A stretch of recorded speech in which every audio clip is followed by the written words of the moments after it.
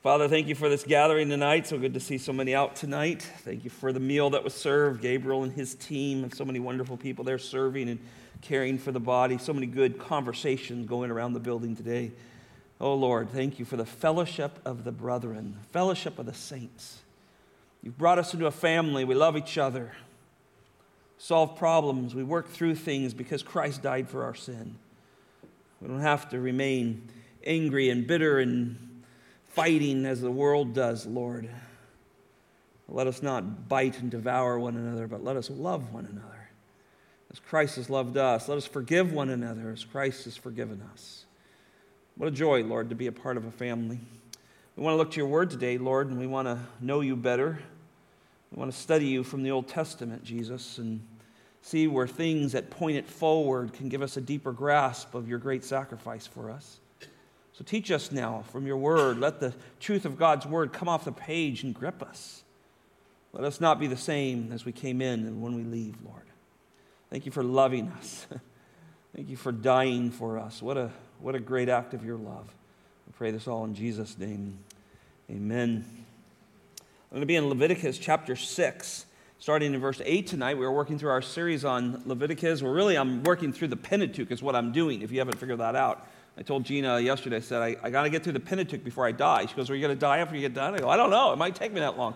Something I've always wanted to do to really understand biblical theology. So I thought that tonight this is start in a way of helping us a little bit understand when we come into a message on the Old Testament, what does it mean to teach with a biblical theology?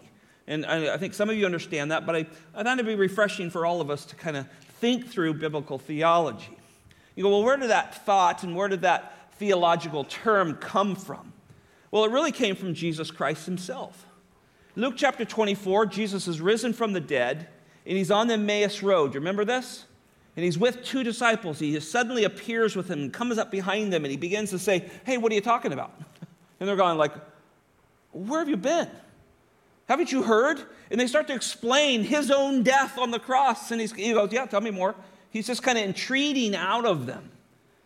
And eventually they walk and they find a place to stay, and they ask him to stay with them. And there he breaks bread, and all of a sudden their minds open up and they realize that's Jesus with them.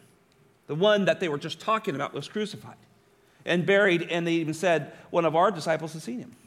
Well, Jesus went on to say some very, very important things. Luke 24, 20, somewhere around there, 44, he says it twice. He says, all of the scriptures, starting with Moses, the Psalms and the prophets are about me. It is an amazing statement. And for us in a new covenant, we're not under the old covenant. Christ fulfilled the old covenant, meaning he is that final sacrifice. He's everything that needed to be accomplished in the Old Testament. He satisfied the law. He satisfied God. We're under the new covenant. Now we look back at the Old Testament as it looks forward to things, as it looks forward to Christ. And when we study it, we find deeper things about the Lord Jesus Christ. So when we study the book of Leviticus, which is probably the most challenging one to do this in, we begin to see these things are pointing to something else.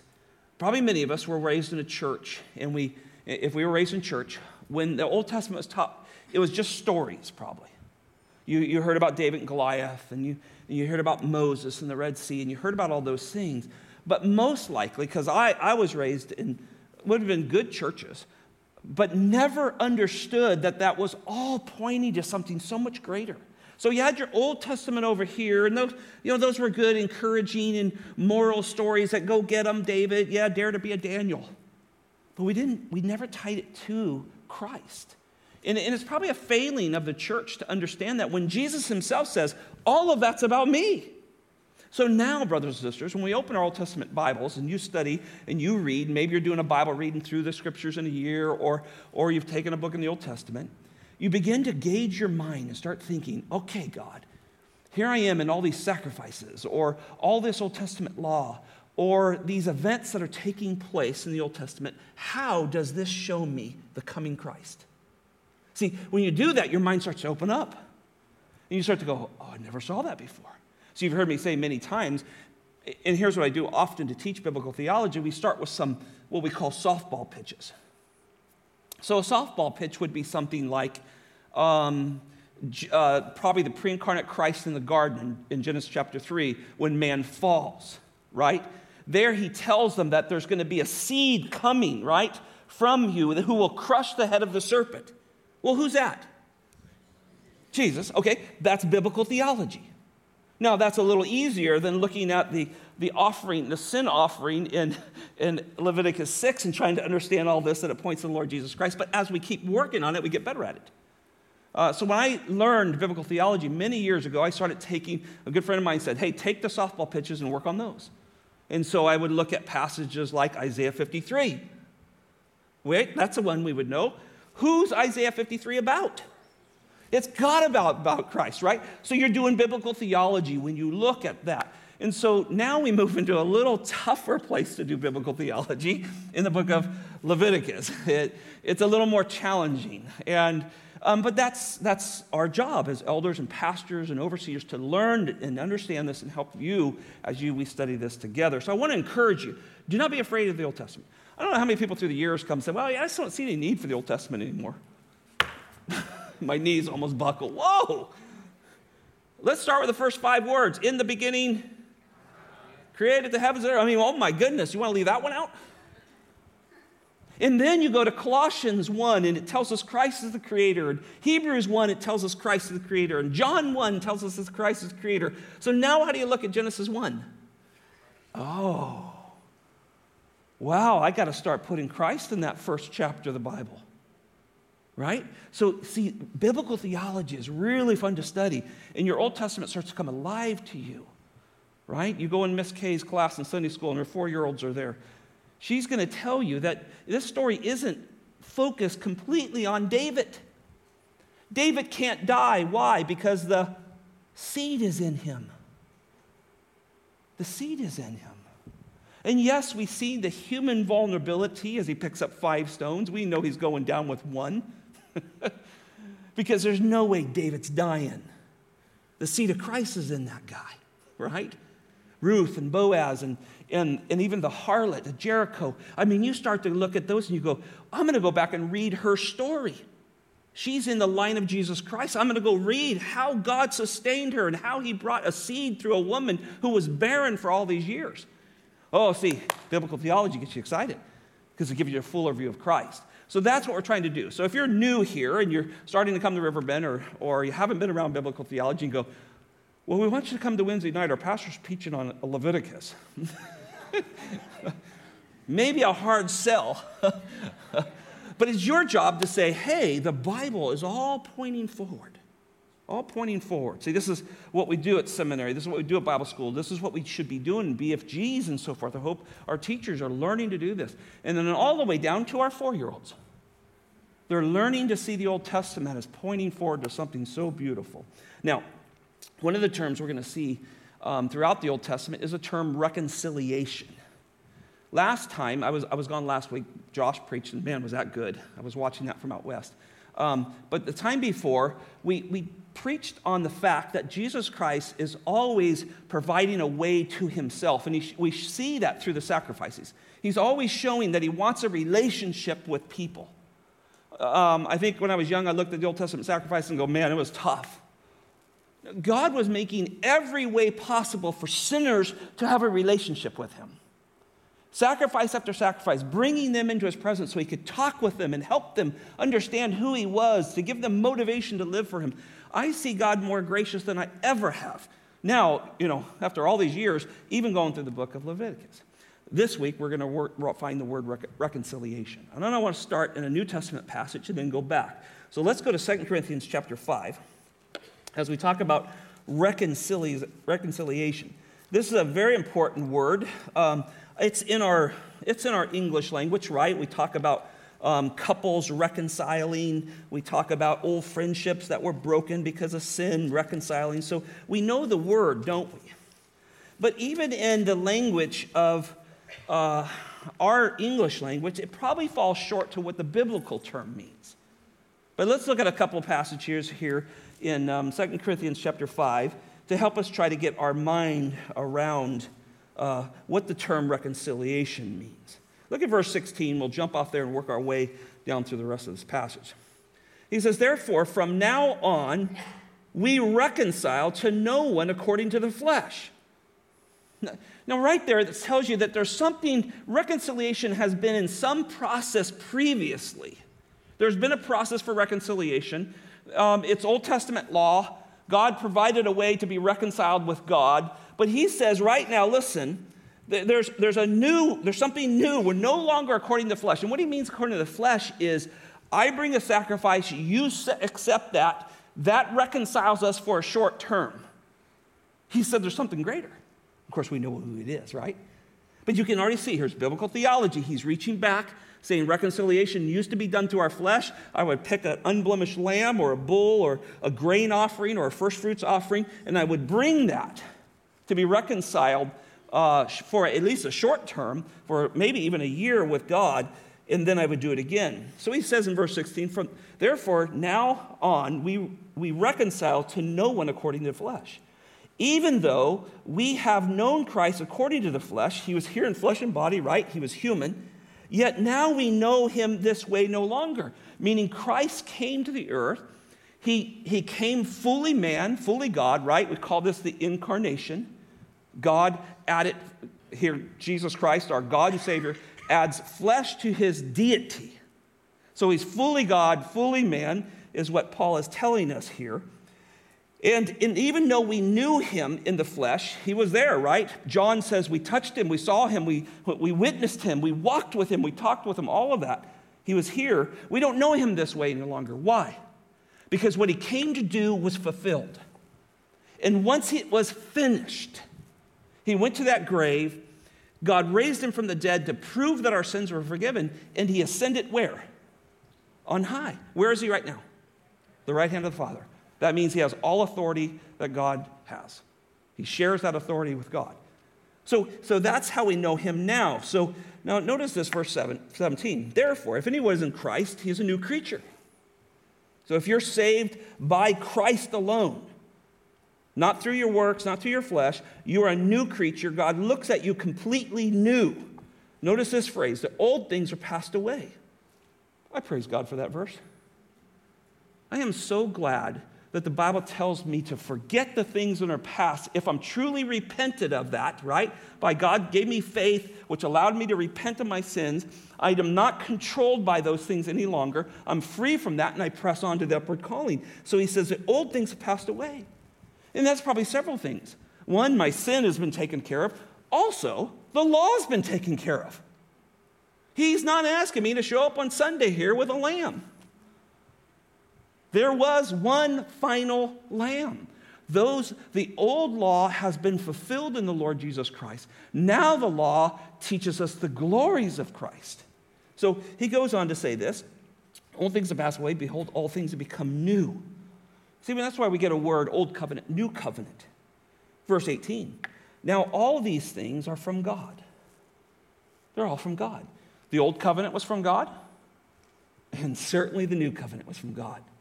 And the new covenant was always his plan, right? And he says all these things have been from God. Look at this, who reconciled us to himself through Christ. Now let's stop right there. The definition of a good biblical definition of reconciliation is that he changed our position. Change of direction is the word for repentance, but here he changed our position. We were old, or we were dead in our sins. Now we're alive. We were lost, but now we're fine. We were blind, but now we see. He reconciled. He changed our position to him. This is a glorious thought, right? And this is theology, right? The theology is what? The doctrine of God. You hear people go, that church is too much doctrine for me. Oh, my goodness. You need doctrine. That's what we believe is the doctrine of God that tells us this. We study God. We study what God did for us. And so here we begin to understand that now all things are from God, who reconciled. He changed my position. I once was an enemy. Now I am a family member. I once had no right to his kingdom. I had no right to be in his presence. And now I have the right at any moment to step into the Holy of Holies and speak with me. And as we've learned on Sundays, he's taken up residence within me. And the most holy place on the world is where I stand and where you sit, because the Spirit dwells within you. So think about this, how beautiful this is. Now all these things are from God, who reconciled, changed my position to himself through Christ.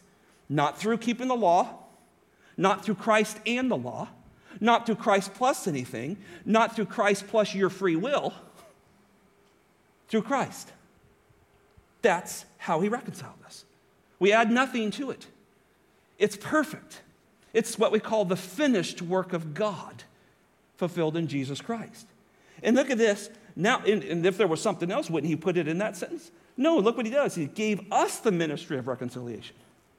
Now, this is the ministry of us going out to tell people, hey, you can be right with God. Now, we know our theology tells us that God has to save people. Man can't save people. We can't twist and make their will come along. Their will is dead. They'd have not, free will is dead, died in the garden, right? And so we realize that it's God's job, but he gave us the ministry to tell how. And that's what we do here when we sing, when we preach, when we go and speak to a neighbor who's afraid to death of COVID, or afraid to die, or saddened over the death of somebody, whatever the case may be, you always have the opportunity to tell somebody they can have a different position with God. You will have to explain what their current position is. Somewhere along the line, you have to say, well, the wages of sin is death. And I choose to use myself. I usually don't walk up and say, hey, buddy, you're dead in your sins and you're on the way to hell. I'll say, this guy right here was dead in his sins. I had no spiritual pulse. But Jesus, his death on the cross and his gracious gift of giving me faith to believe him led me to repentance, and I believe. And now I'm not dead any longer. I'm alive. And I'm a child of the King. And I have great joy and hope, and I'm not afraid of death any longer. You imagine telling the world that right now? I mean, they are scared to death of their own shadows at this point. And we have the ministry of reconciliation. Look at verse 19. I promise I'm going to get to Leviticus 6. Namely, that God in Christ, isn't that beautiful? They look at the equality there. How could God be in something less than God? Boy, we're deep in the theology now, aren't we? We're in the equality of Christ, the shared deity of Jesus Christ and God, who God says in Isaiah, I will not share my glory with another. But right here, look at that phrase. Isn't that beautiful? That God in Christ. How would God be in anything else but himself? Everything else would be less, right? So Christ has to be God. So they share this deity, though we understand them and have been given to us to understand the Trinity and how the member of each Trinity is involved in our salvation in relation to us, we see the equality that Christ has in God and God in Christ. So he says that God was in Christ, reconciling the world to himself, changing the position to the world. You go, well, does that mean everybody's getting saved? Oh, that's a good question. Well, we know that's not true, right? There have been many through generations who have rejected Jesus. We have a Bible full of them that we can see in the past, let alone today. So what he's saying here is he loves to save people from all over the place. He's using the world the way John would use the word, way John would use it in John 3:16. For God so loved the world. It's not universalism. John is writing to a Greek world now, a Jewish world now. A world full of all kinds of people that now the door is open because of the cross. And so he says he's reconciling the world. So our missionaries in North Africa are seeing people come to Christ that are of Muslim faith or a complete different background or race of people in the Philippines and Mexico and Latin world and so forth. Oh, see, he's reconciling the whole world, right? And we have a verse, right? At his name, every knee will bow. And then Revelation 5 says that every people, tribe, tongue, nation will sing his praises. See, this is what he's doing. And this is why we do missions, right? Because this is what God's doing. He's saving the world. He's changing the world's position. Isn't this beautiful? Reconciling the world to himself, middle of 19, not counting their trespasses against them. Oh, Lord, is that beautiful? If we were to have our trespasses counted against us, we are all in trouble, aren't we? Hell's going to have to get a bigger gate because we're all coming. Isn't that beautiful? He does not hold our trespasses against us. He forgives them. In fact, he's so glorious that he chooses never to bring them up again. We bring them up. You bring them up with each other, but he doesn't bring them up because he forgave you. See, that's what true forgiveness is. Forgiveness says, yes, I forgive you. I treat you with kindness and love because God in Christ forgave me, and this because God and Christ have been the example of what true forgiveness is. This is reconciling himself, reconciling us, changing our position. We are now not our sins counted against us. We're free of them. And notice it says, and he has committed us to the word of reconciliation. What I love about that statement says, those who are forgiven know how to say, here's how you're forgiven. If you don't feel very forgiven, you're probably not going to tell people how to be forgiven. Or you're going to tell it poorly. See, forgiven people know how to tell other people how to be forgiven. That's the ministry of reconciliation. How God changed my position from dead to alive. Unforgiven and having to spend my eternity in hell paying for the wages of sin, I can now tell people Jesus paid my wages. Full. All the weight of the law, every sin I ever committed, it was put on the Lord Jesus Christ. He paid the full wages for it. I can tell people that. That's the ministry of reconciliation. Are you committed to this ministry? Look at verse 20. Therefore, if all that's true, right? We're ambassadors for Christ. We're ambassadors for Christ. Isn't that a great word? Everybody in this room, at least probably all Americans, know what an ambassador is. It's someone who goes and represents our country to another country, isn't it? We represent the kingdom of God. How are you doing with your representation? Are you working for the king? Or are you working for yourself? I mean, one of the two, right? Sometimes we're not very good ambassadors. We're over kind of working on our own little mini kingdoms. I know I'm supposed to be here for Christ, but man, I got to gain wealth. And we're so consumed with building our own kingdoms, we forget who we're ambassadors for. We're actually very poor. We're using the jet improperly. Right? We're transporting back goods for ourselves instead of for the Lord, right? So there's this ministry called ambassadors for Christ. That's who we are. We represent the King of Kings. We represent his kingdom. And it says, as though God were making, look at this, an appeal through us. Don't tell me God is not personally involved with your ministry of reconciliation. You know that verse tells me, even as I'm preaching here today and speaking here today, he's appealing through me to you. And afterwards, when you come tell me how God has worked in your heart lately, or you come to one of our offices and you go through a counseling appointment, or you need help, or you just want to share what God's doing, you're bringing back a report telling this is how God made an appeal through me. Now, sometimes the appeal of ambassadors are not liked. Like, yes, we're coming over here. If you don't surrender, we're going to blow you off the face of the map, right? There's sometimes the ambassador has to do tough things, doesn't he? Sometimes we have to go and deal with church discipline. Sometimes we have to go and say, hey, brother, hey, sister, you're acting outside of what God has called a believer. We need to change from that. We need to turn from that. Sometimes that's not always as easy. But always with that comes the gospel, but there's a way out. You don't have to fall under judgment. Jesus Christ has died. And so we're ambassadors for Christ. We come for him, right? As though God is making appeal through us. There's nothing funner than speaking to somebody the gospel and walking away and going, wow, God, thank you. I was remembering verses I'm not sure I ever memorized. Right? Choose coming back. You've been here, right? You get the guy on the door, knocks, open it up, and pretty soon all this stuff floods out of here. You go, wow, who was that? It just starts coming out of you because you've learned your Bible, and God's using you to appeal to these. Now notice this, we beg you. We beg you on behalf of Christ, be reconciled to God. See, I love the terminology there. I am full-on doctrines of grace guy. You know me. I believe in the sovereignty of God. I love the sovereignty of God. It actually propels me forward in evangelism. And I think that's what Paul's doing here. He says because he's so sure, so confident there's only one who can reconcile people to Christ, and that's God himself through Christ, he can beg people to be reconciled. I never stop begging people to be saved. Why do I do that? Boy, you sure are like, I've had people say, your theology sounds like a Calvinist, but you preach like an Arminian. I like that compliment. I really do. Because I'm pleading with you to know Jesus. I don't want you to go to hell. I'm pleading, I'm begging you to be reconciled to God. I'm not the one who makes that final decision. God does that. He already knows that from the foundations of the world. I don't, praise the Lord. My job is to plead with you to be reconciled to God. Amen? Doesn't that take a lot of pressure off of us? I don't have to. What if I stumbled? And what if I said the wrong thing? Would that person go to hell because I said the wrong thing? Wait a minute. That's God's job, heaven and hell, life and death. All of that belongs to him. My job is to plead with you to know Jesus, to live for him.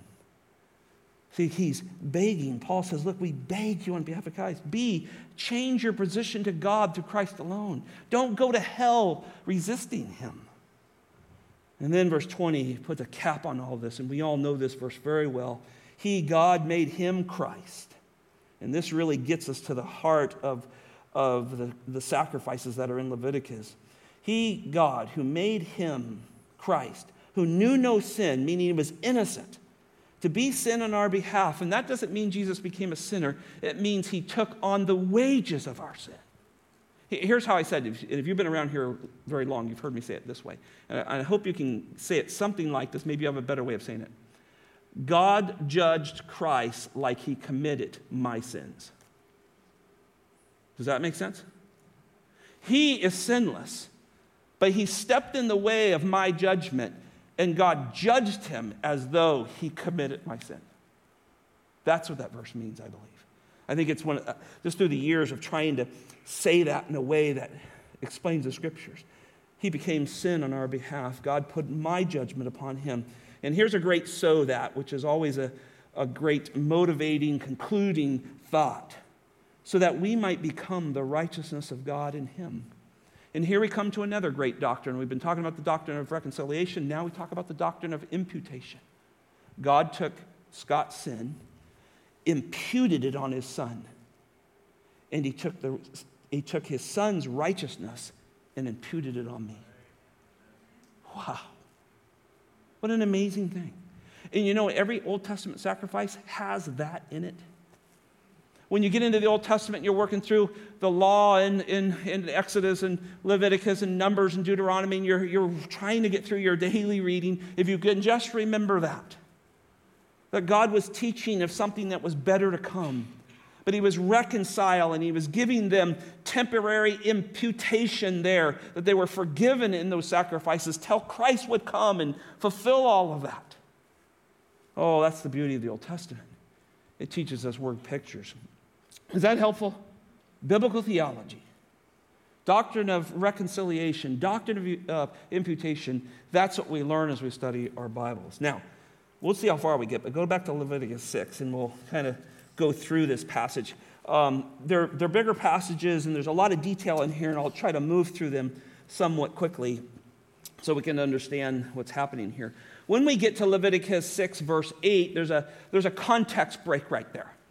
Last time we were looking at the sacrifices for the nation, for individuals, for the leaders and so forth in there. Now he turns the view to the priest and to the item that's being offered and how that's supposed to be done.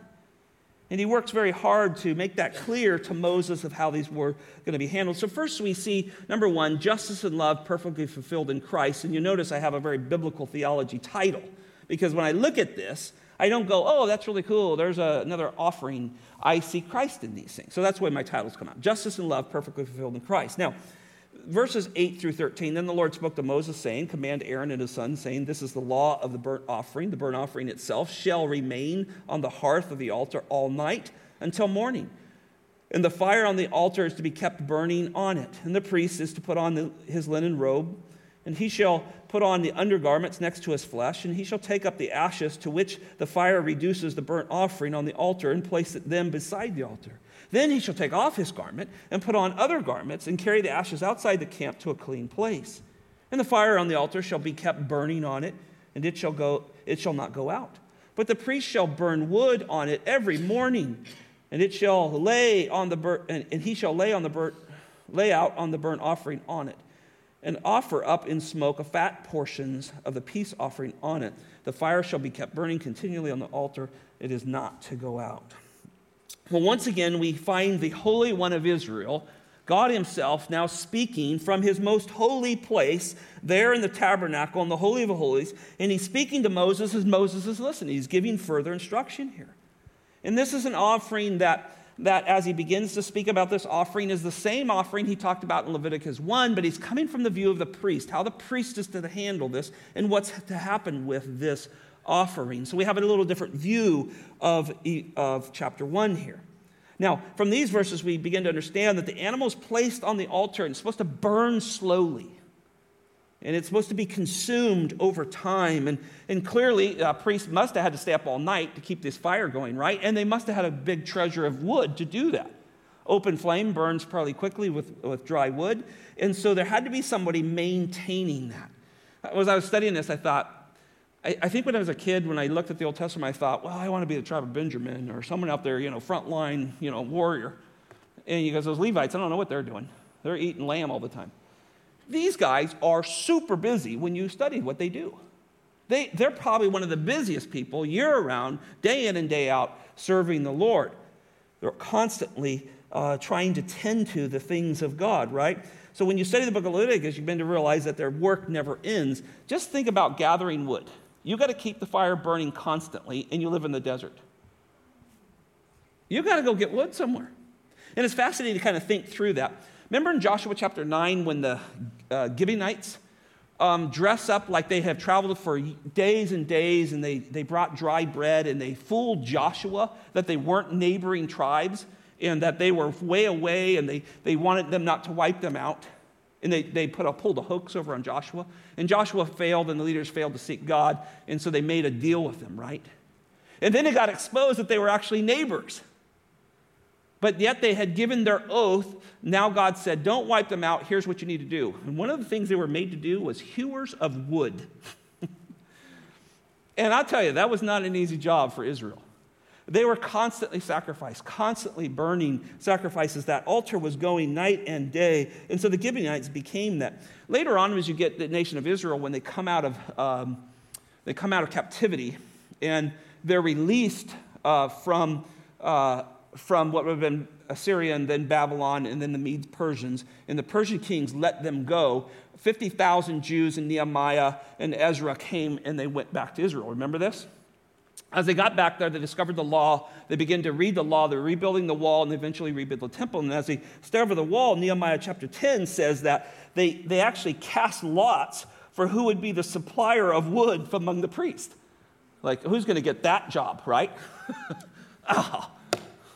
Wood. I got the wood deal. So what I'm trying to make point is this was a hard job, man. And I hope they cycled around because there was no chainsaws and wood splitters. This was long, hard, tedious work to do this. God wanted it done this way.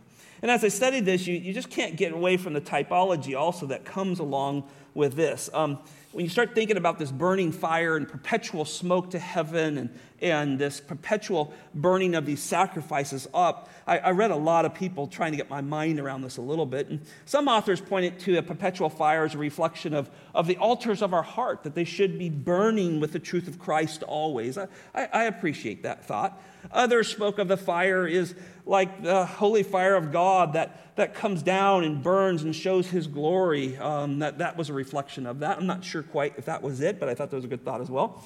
Still, others talked about a perpetual fire that reflected always the faith and love that the followers of God should have, that should never be quenched. Again, I think that's a good application. I'm not sure that's what it was. Still, I read another person who said that it's a reflection of the love of God that never goes out. Well, those are all good truths, right? That sounds good, but I'm not sure that's exactly what it was. Another guy said these are like the prayers of Jesus or the work of the Holy Spirit.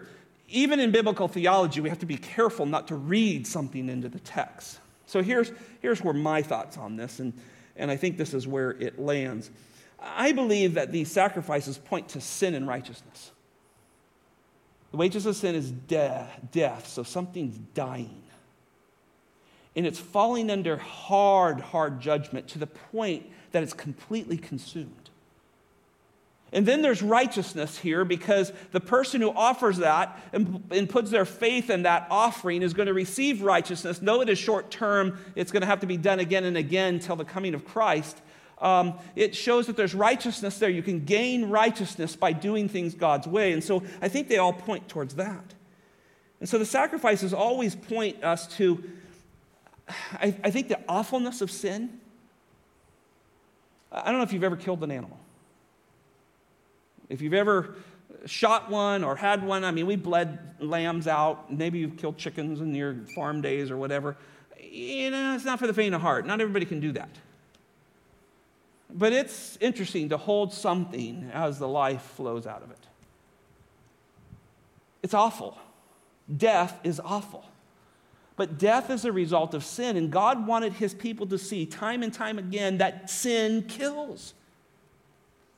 Do you realize that? It's trying to kill everything you have.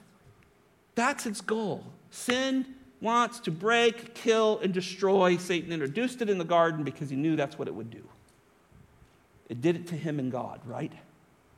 He coveted the position of God, and it killed his relationship with God and was cast out of the garden. And so he knew how it worked. And so when we study these sacrifices, you begin to understand there's an awfulness to sin. But then there's this perpetual flame that certainly could speak of the eternal justice of God, right? I mean, the flame does not go out in hell. Do you realize that? The Bible's very clear on this. The flames of hell are not extinguished. Hell does not sleep when it comes to judgment. It's perpetual. And these sacrifices teach us of this. Think about the priests. They're watching over and over this perpetual flame, and they're charged of keeping it going. And yet they see people come and go who are forgiven. They, in a sense, gain some kind of level of the righteousness of God as their sin is imputed on this animal, as they put their hand on the animal. But God is looking down with eternal judgment on that sacrifice. So when you study sacrifice in the Old Testament, if you can keep that straight, that animal is feeling the weight of a righteous God so that he can grant forgiveness to somebody else. I'm telling you, your Old Testament will come alive when you keep that thought in your mind as you go. These terms are amazing because here you see the smoke going up, rising up. It's a constant reminder of judgment. It led me to the middle of Revelation. Revelations 14, just listen to this real quick. You have these angels. These three angels are sent to speak this message to the earth, right? And then another angel, the third one, I'm down to the third one, said this with a loud voice. If anyone worships the beast in his image and receives the mark on his forehead and on his hand, don't be reading this into anything. I know where your minds are going right now. We don't quite know what this is yet.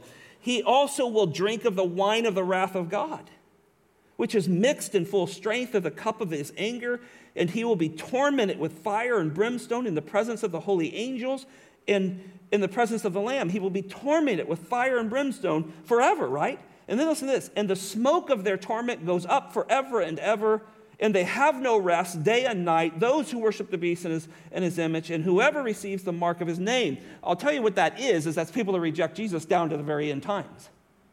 But notice the smoke keeps going up. So there's got to be something about these sacrifices, I hope I'm right here, that this perpetual burning of fire reminds us that there's judgment. There's smoke going up saying, this isn't going to end tomorrow. This isn't annihilation theories that work their way into the Christian church. This isn't some kind of purgatory. This is God's judgment on those who reject his Son.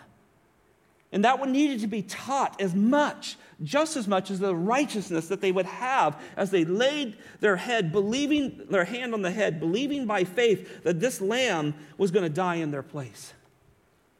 See, really, there is a big difference, but in a way, when we come to salvation, in a sense, we place our spiritual hands on Christ and say, I believe you can take away my sins. I believe you are the propitiation. I believe you're going to impute your righteousness to me, and you're going to satisfy the wrath of God, and I'll never see the fire and smoke of hell because of you. Isn't that beautiful? And we see this happening, and though there's a lot of detail here and some repetition that goes on here, and it can seem dry if you don't think about Jesus, but when you do, it becomes very beautiful, doesn't it? It's hard to imagine what the camp was like when sacrifices were going, but I think I got my mind around it today as I was finishing writing this. I thought about an Israeli father who would come out when there's darkness. There was no city lights, no electricity. And he brought his children out, but over there in the tabernacle, there's a flame burning. And maybe a godly Israelite father would turn to his children, point to that flickering flame over there, and he said, "Son, daughter, that's because we sin. I know it looks good and it's a glow over there. And you maybe want to roast a marshmallow." I don't think they had marshmallows. But a godly father would have said, "That is because we sinned, and today we were over there offering a lamb." I can imagine that happening, right? There was always a godly remnant. God always had a remnant that believed in him. And though later we see the nation very sad to see what they did, they rejected God, and it seemed like, where's the remnant? But God always has a remnant of believers. Maybe that same father, after pointing out that that's because of sin, maybe he points out to that flicker of flame over there going, "But it also paid our price." So he wanted his children to understand the wages of sin, but he also wanted them to understand there was a substitute. There was a substitute. And he began to try to help his child understand that. See, here there's room for typology as we begin to look at this. There's room for Christ as we think about this. He is the one who suffered as and was accepted by the Father, and continually day and night intercedes for us because of his finished work on the cross. And the Father delighted in the Son's sacrifice. He delights in it day and night, day and night. He still delights in the sacrifice of Jesus Christ on our behalf. Do you know that? He delights what Jesus did for us. He delights in that. And so maybe the father, as he ready to tuck his children into bed in their tent, would say, "Son, daughter, you can sleep in peace tonight because our sins are forgiven."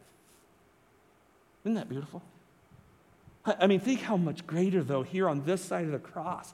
Even though that was pointing, and those ones by faith who offered sacrifices by faith will see them in heaven because they put their faith in God, that God would save them. We will see and be together like brethren with Old Testament saints. But here on this side of the cross, what peace we have.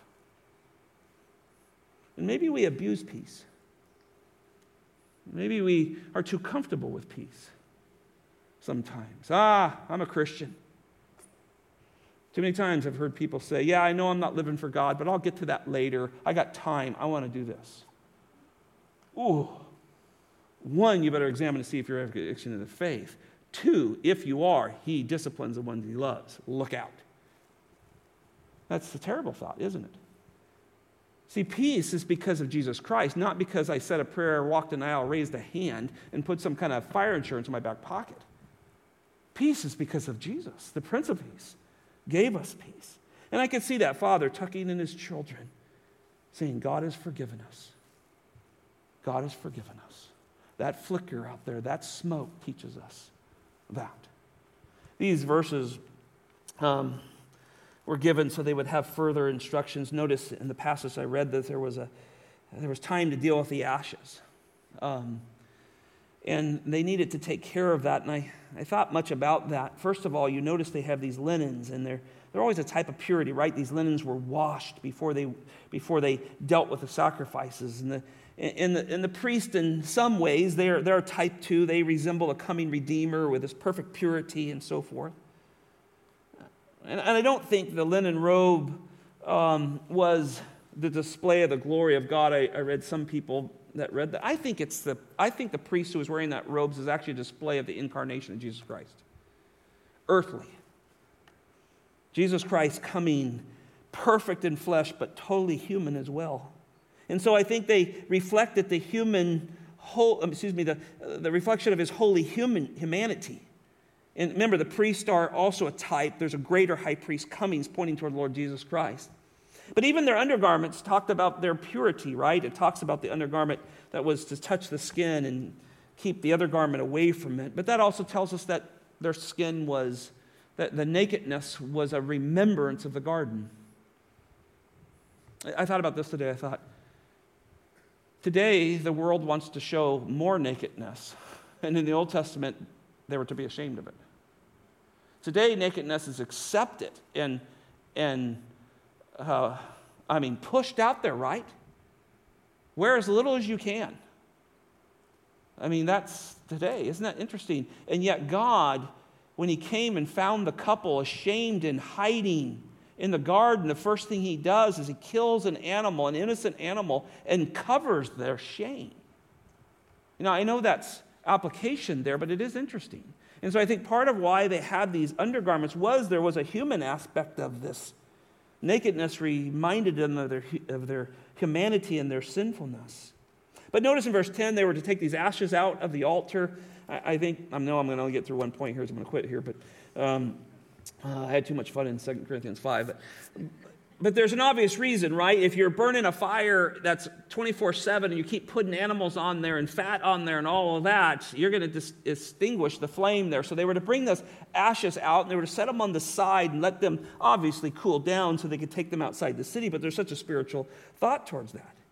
I think as those ashes came up and they piled them out there, it was evidence that the flames spared no victim. The victim that was put on there was judged completely. Now, there are those that I think are foolish that teach annihilationism. I don't think that's what this teaches at all. I think it was just saying this is the end. This is the result of sin, and it's the result of a substitute. He died completely for you. And he wanted him to see that. And so when we see God judge, we see that. It made me think of Sodom and Gomorrah, right? When Moses looks back at Sodom and Gomorrah, he says something like this. I can't quite quote it, but it looked like the ash of a furnace. I think that's what he says. Genesis 19, 20, somewhere in there. It looks like an ash of furnace. So God often judges, and there's nothing less but a smoldering heap, right? Peter, when he reviews Sodom and Gomorrah in his last epistle, 2 Peter chapter 2, verse 6 through 9, he says, "And if he, God, condemned the cities in Sodom and Gomorrah to destruction," listen to this phrase, "and reduced them to ashes," what do you think he's going to do with the rest of the world, right? He goes on to say that. But then he says, then the Lord knows how to rescue the godly. But what I believe is happening here in this passage is a reminder, one, keep the fire going, get the ashes out of here, but it also says, look, this person died. This substitute died completely. They took the full judgment. Sin was judged, and all we have left is ashes.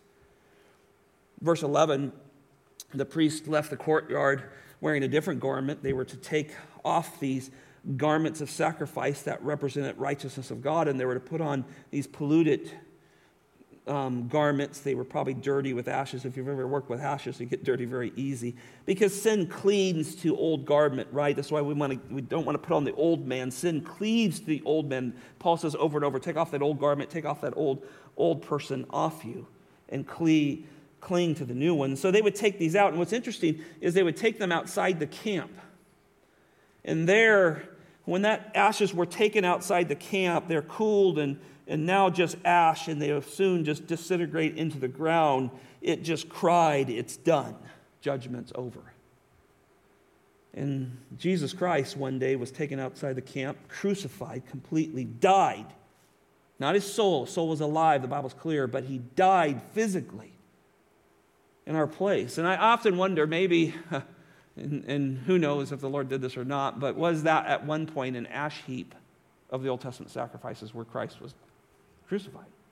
Certainly could have been, right?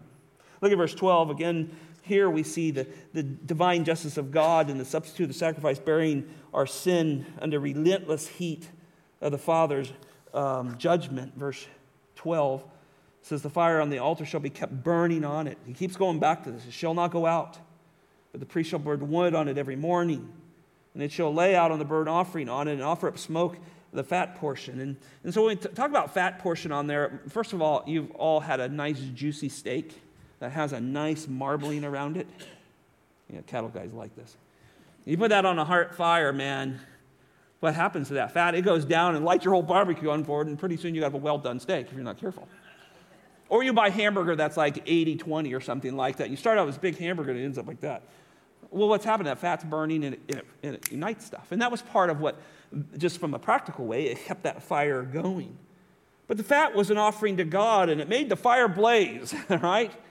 And then look, notice it's, as you read on here, it's tied to a peace offering. And so God he wanted to take the fat, the most precious part of that animal that was around the kidneys and so forth, and pull that and offer it to God. And he took that, and the flames rose up. It's almost an appreciation of give me your best. He wants that. And he made that fire blaze, and the worshiper understood that God was a consuming fire, and his justice was going to be satisfied, and satisfied with the best part, and that was a substitute for them. And they were to watch that and see that. And then lastly, I'll quit with this, and we'll come back to this next week.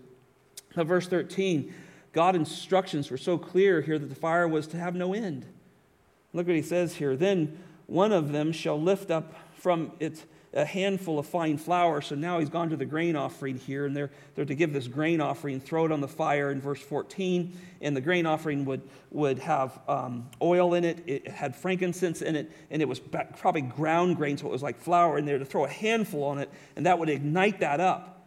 And then they would take some of that grain in there to keep it for themselves and make their own cakes out of it. But it was supposed to be a smooth aroma to God, a soothing aroma to God. And as I thought about this, and I'll close with this, is that this eternal flame that would seem to be going here, night and day, morning and night, was the teaching that God's wrath still abides on the sacrifice. And I thought about Christ's instruction as John brings it out in the verse that I just want to end with here. Two verses I want to end with. John chapter 3, verse 36, as I thought about this grain offering and this fat offering and the flames that kept burning on there, is that those who do fall under judgment stay under judgment. And they don't get out from the wrath of God. And this is why the teaching on purgatory is such a false teaching. John chapter 3, verse 36 says, "He who believes in the Son has eternal life." Praise the Lord. Isn't that great news? It's the gospel. We put our faith in Jesus Christ. We receive salvation. We have eternal life. But then he goes back and he says, "But he who does not obey the Son will not see life." The opposite is they're going to see death. Eternal death here. And so there's an act of obedience that comes with faith. The first act of obedience that comes with faith is repentance. Too many people say, "I don't know if I've ever repented." If God gave you faith, you repent. That's the mark of obedience. That's what God does, how you know you're saved. I'm a sinner. Yes, God, I'm a sinner. I need your Son's salvation. That's what faith does. And it changes our position by the grace of God. But he doesn't obey him, doesn't do that. The Bible says he won't see life. And then it says this phrase, "But the wrath of God abides on him." It's the Greek word ameno. It means remains forever. People who go to hell, and you and I know people, you doubtlessly have people in your life who passed away, who rejected Jesus Christ, or there was just at least no evidence, and there's maybe, possibly, they're not believers, and you know that the wrath of God is going to remain on them forever. That's the wages of sin. And so this is a reminder as they saw this happening that they needed a substitute. Mark chapter 9, verse 44, when Jesus was talking about the wages of temptation of sin, he talks about if your hand offends you, cut it off, and so forth. He goes through that. But then he goes right to hell. It's better for you not to go to hell where the worm does not die, and listen to this, the fire is not quenched. And so this flame burning on this fire, I don't think was a teaching particularly about the love of God or the Holy Spirit or something like that sometimes that gets twisted in. It's teaching about sin and righteousness. That's what God was doing. And just listen to this last slide. I promise I'll quit with this. This was fun to think through. The eternal justice of God will never lack fuel in hell. The eternal justice of God will never lack fuel in hell. Down from the beginning, people will be judged eternally. And that sin, because remember, the animal represents sin. That's what's being consumed. That's what's being judged instead of the person. And so that animal represents sin, the meat, the body, the blood, everything resembles sin, and they're supposed to deal with that. And so hell will always have plenty of fuel in it to burn forever. But let me tell you just the opposite, and there's the good news. This is why we need everlasting righteousness and eternal redemption that can overcome eternal judgment. And see, the Catholic Church doesn't teach that. They'll teach, well, you do some of this, hopefully that'll lighten your load when you get somewhere, and then maybe you'll get out in time by the prayer of the saints or something else. It's just a life from the pit of hell. Look, there's an eternal judgment that Scott needs, so he needs an eternal redemption to beat that eternal judgment. That's Jesus Christ. Man, praise the Lord. And that's what he says. This is what the writer of Hebrews says. Hebrews 9:12. Listen to this. And not through the blood of goats and calves. That was only there to point to Christ, to bring us to Christ, to hold off the damnation of God upon his people. So it's not going to come through the blood of goats and calves any longer. But through his own blood, he entered the holy place once and for all. Now listen to this phrase. Having obtained an eternal redemption. He's now beating my eternal judgment and he trumps it with eternal redemption. And I walk away free of my sin. Isn't that amazing? And you go, Scott, you got all of that out of, 8 verses? I only got through 3 pages. The more you think about this stuff and the more you connect it to Jesus Christ, the more you write and pray and confess and walk with God. This is the beauty of the Scriptures. Every page of your Bible is God-breathed. It's inspired by God. Don't neglect your Old Testament. Think about Christ. You're all going to read, I hope, this week. You're going to open your Bibles, and I don't care if you're on Instagram or you're reading through, right here is my Bible reading. I print this one off. It's a 5-day reading. I read through it every year. I have stacks of these in a file. And right now I'm in Isaiah, end of Isaiah, and I'm in 1 Corinthians of all places, and I'm reading in Psalms. Now, next week I'm going to take you to the Psalms a little bit. I'm going to share some of what it's saying, then I'm going to show you how godly people in the Old Testament looked at it. When you start understanding these sacrifices, you're going to read Psalms different, because there's all kinds of Psalms you go, well, that's a good one. He's talking about sacrifice and smoke and stuff. I don't know what that means. Now you're going to know when David says, oh, the smoke of my sacrifice goes up to the heavens. See, now I know what he's talking about. He saw his forgiveness. He knew his heart was right with God. He went to temple and he offered a lamb on his behalf, and he knew God had forgiven him. So you're going to leave those Psalms different. Oh, see, lots happening here, right? All right, Father, thank you for this time together. We get excited about this stuff, Lord. We just love to know you more. Takes all our fear away from all the crud the world's dealing with. We have a great God who had a plan from the foundations of the world to bring us into an eternal redemption. He wants us to value his son's death, though. He doesn't want us to see it cheap. He doesn't want aisles walked and prayers said just to escape something. He wants worshipers who owe their life to him, and gratefully, not in duty but in delight, serve him. We want our marriages to reflect him. We want our homes to reflect him. We want our ministries and our businesses and our relationships to reflect him, because we have been reconciled. Lord, we thank you for Leviticus. God, please grow us in the grace and knowledge of your Son day after day, and come get us, Lord. We study this. We want to come see you, Lord. But while we wait, we may be ambassadors, may we be at work for your kingdom and not our own here, Lord. Pray this all in Jesus' name. Amen.